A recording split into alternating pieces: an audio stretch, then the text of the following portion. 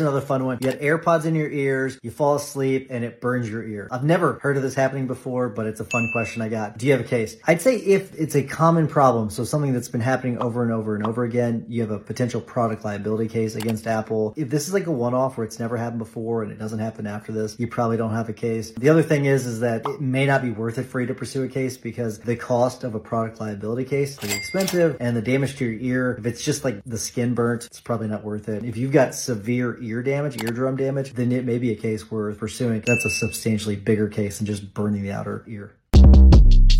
Short Cast Club.